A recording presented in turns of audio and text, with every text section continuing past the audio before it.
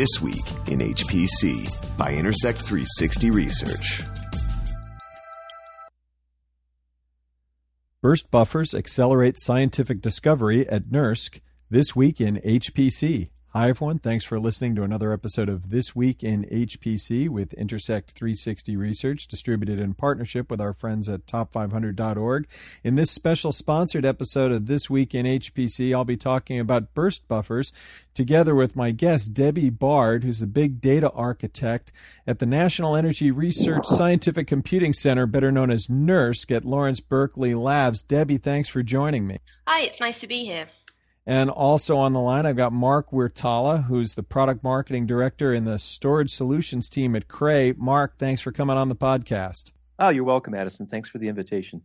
So today I want to talk about this concept of burst buffers and what they're doing with scientific research. But first, Debbie, let's catch up on NERSC in general. This is a major supercomputing site in the U.S. here. And for starters, what are some of the new things that you have going on in the world of supercomputing at NERSC? So our mission at NERSC is to support scientific research that's being funded by the Department of Energy. We support something like 6,000 scientists in the US and around the world. And so we're really pushing the cutting edge of scientific supercomputing in support of that mission.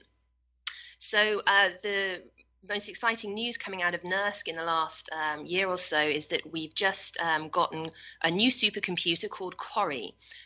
This is the 5th fastest supercomputer in the world. We're very proud of it and the work that we're able to do with it. So Cori has the Intel Knights Landing architecture, the many-core architecture, which is giving a lot of compute power to scientists. And the reason why we're excited about this is this means that our scientific users can run larger simulations, they can process more data, they can scale up their science problems in a way that just wasn't possible before with smaller machines. We've talked a lot about Cori on this podcast before, and it is a big advancement in computing. And, of course, people talk a lot about the computational power of the system. But, Debbie, you're a big data architect. One of the major HPC trends we've been tracking across the whole industry is the increasing importance of data movement and I/O performance. How do you see those cropping up at NERSC in this context? Yeah, we actually have a lot of demand from our users for improved I/O. The first thing that they always ask for is more compute time, of course, but the second most common demand is for improved I/O. And this is particularly becoming relevant as we have larger supercomputers. As scientists can scale up the problems that they're tackling, this means that they are creating more data or that they're processing larger volumes of data. And I/O can really become a bottleneck for them. And we found that some of the scientists are writing code to mitigate this problem themselves. So, for example, they might be running a very large-scale simulation, but to avoid spending all their time in I/O, so avoid spending all their time writing out checkpoint files or data files, they write out lower resolution data. They're limiting the amount of science that they're doing to avoid these I/O problems. So this is really an issue for us. We really don't want our scientists to be worrying about this so much. So we're trying to do what we can to improve I/O performance on our machines. Which is really exactly to the point of why the I/O matters to scientific performance. Now, Mark, Cray, of course, is a leader in supercomputing, and a lot of people, again, with Cray, associate the brand to the computing side of that equation. You think about the massive supercomputers or the custom interconnects, but Cray has also been innovating on the storage side, which includes the Data Warp storage solution. So how is Data Warp responding to these customer needs as you hear them from NERSC? Well, Addison, Data Warp really resonates with 3 basic customer needs. One of them is time to insight. The formula is pretty simple. If you can reduce the idle time while the application is waiting for data to get to the place it's supposed to be, you can increase the utilization, and that drives faster application and faster scientific discovery. A second is budget. Burst buffers allow customers to separate the requirements for performance from capacity. And it's kind of like horses for courses, flash for performance, hard drives for capacity. And the blending of these two technologies actually allows us to drive down acquisition costs and TCO for our customers. And then the third category is usability. No two applications are the same.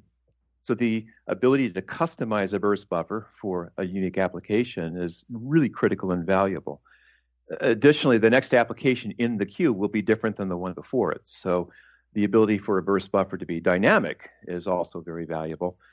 And when it's all said and done, integrating the burst buffer in with the job scheduler, or the thing we call workload manager, drives up productivity for the scientist, for the end user, and for the administrator.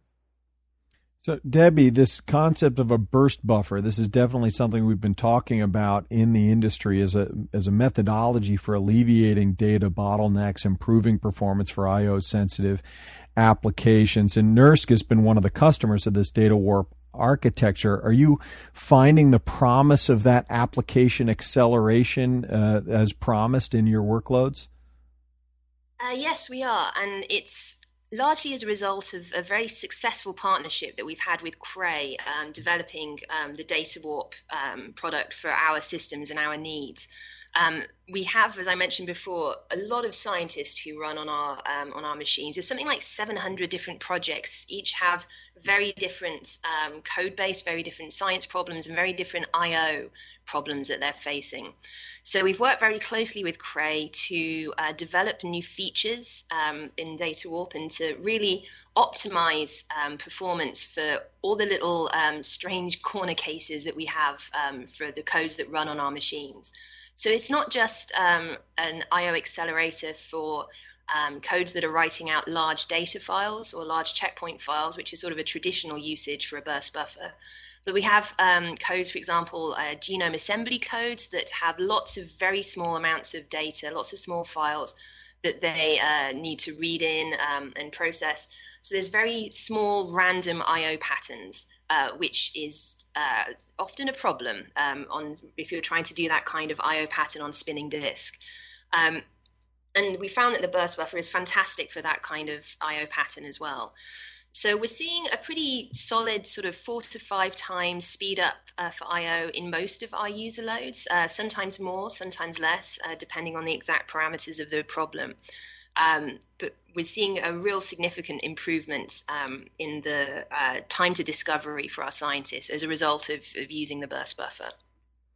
Yeah, Mark, Debbie touched on a couple of different things here. This small random I/O for application acceleration is kind of this classic use case that people talk about for burst buffers now. But she touched on a couple of other things like checkpointing. I mean, Cray is talking about some of the other benefits of burst buffers and some of the other use cases, right? Yeah, burst buffer solves the primary problem. It's a performance tier between the data-hungry compute nodes and the parallel file system and disk. But now we've got this high-performance resource that sits much closer to the compute network, or in the case of Data Warp specifically, it's actually on the compute fabric. So a customer started asking, what else can I use this for? And we see a couple of trends developing. One of them is they like to leverage the fact that they can work with flash technology. So they use it to solve problems like out-of-memory conditions for the compute node. A lot of customers are using it as a high-performance local scratch, storage that rocks, literally.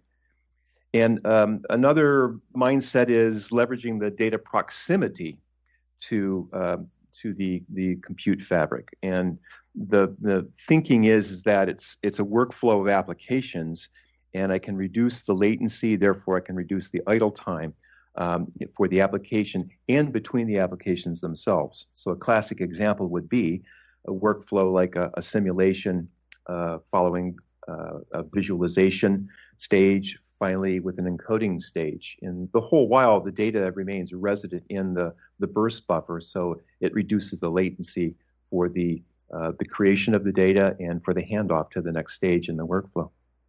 Now, Debbie, the big thing that occurs to me anytime we get into a big discussion of storage architecture is one of usability. And something that intrigued me about your background in all of this is your background is actually a lot more science than computer science. Your background is in particle physics and cosmology. So how usable do you find this? Is this something that the scientists are readily able to implement, bringing burst buffers into the workflow so you really get that application acceleration for scientific discovery?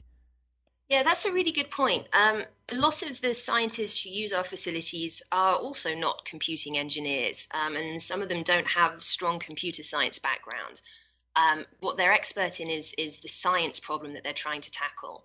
And so we wanted to make sure that the burst buffer was going to be easy to use for them. They didn't have to work with a very complex API. And this is something that they could really just drop into their code and have and get the benefits of the I/O performance. And so this is somewhere where the integration of Data Warp with our workload manager is really important. So we use Slurm for our workload manager on our supercomputers. And just by adding a couple of lines to the job submission script in Slurm, then scientists can get access to the burst buffer without having to alter their application code at all. And that's something that's been a real advantage for people, not having to rewrite their code from scratch to take advantage of this. Well, and one thing's for sure is the requirements don't hold still in this industry at all. And Mark, how do you see this rolling forward on the roadmap into the future? Well, there's a couple of themes that are evolving from the minds of our most forward thinkers in the data warp community. The two that are probably clearest at this point are interactive workflows and in transit. In the case of interactive workflows, we're used to thinking about scientific computing in a batch kind of philosophy, but the evolving mindset is more of simulate, analyze, and then iterate, so that it becomes less batch oriented, more ongoing. And this leverages the low latency of the flash technology to make this work. This second theme, I'll call it, is in transit, and that's a step towards the nirvana of in situ analysis. And this really leverages the residency of data upon a compute resource. If we've got the data in the burst buffer and the burst buffer is a compute resource, wouldn't it be awesome if we could literally run the analysis application inside the burst buffer while the data is resident? And that furthermore reduces the data movement and reduces latency. And we see this as evolving into a key theme across our customer base. Well, Mark, you're getting all sciencey talking about this revolution in situ and this nirvana that we're headed towards. We got to sanity check that against NERSC. I mean, Debbie, this is the direction it's going.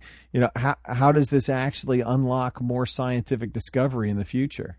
In the past year or so, we've had an early user program of a select group of NERSC users who have quite a diverse range of science applications. And we were working with these users, with these scientists, and with Cray to make sure that their codes and their I/O patterns and their science was really benefiting from the burst buffer.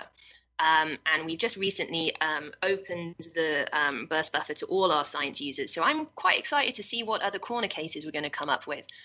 Or we have other scientists who are running codes that really push the burst buffer in new directions. One thing that I'm particularly excited about getting developed is this idea of streaming data into the burst buffer. So we have a number of experimental sites that we work with who stream their data to NERSC in order to do real-time analysis of their experimental data. And so they can have some real-time feedback on how the experiment's going without having to, wait until they finish the experiment, take the data away with them, analyze things and realize there was something wrong with their setup in the first place.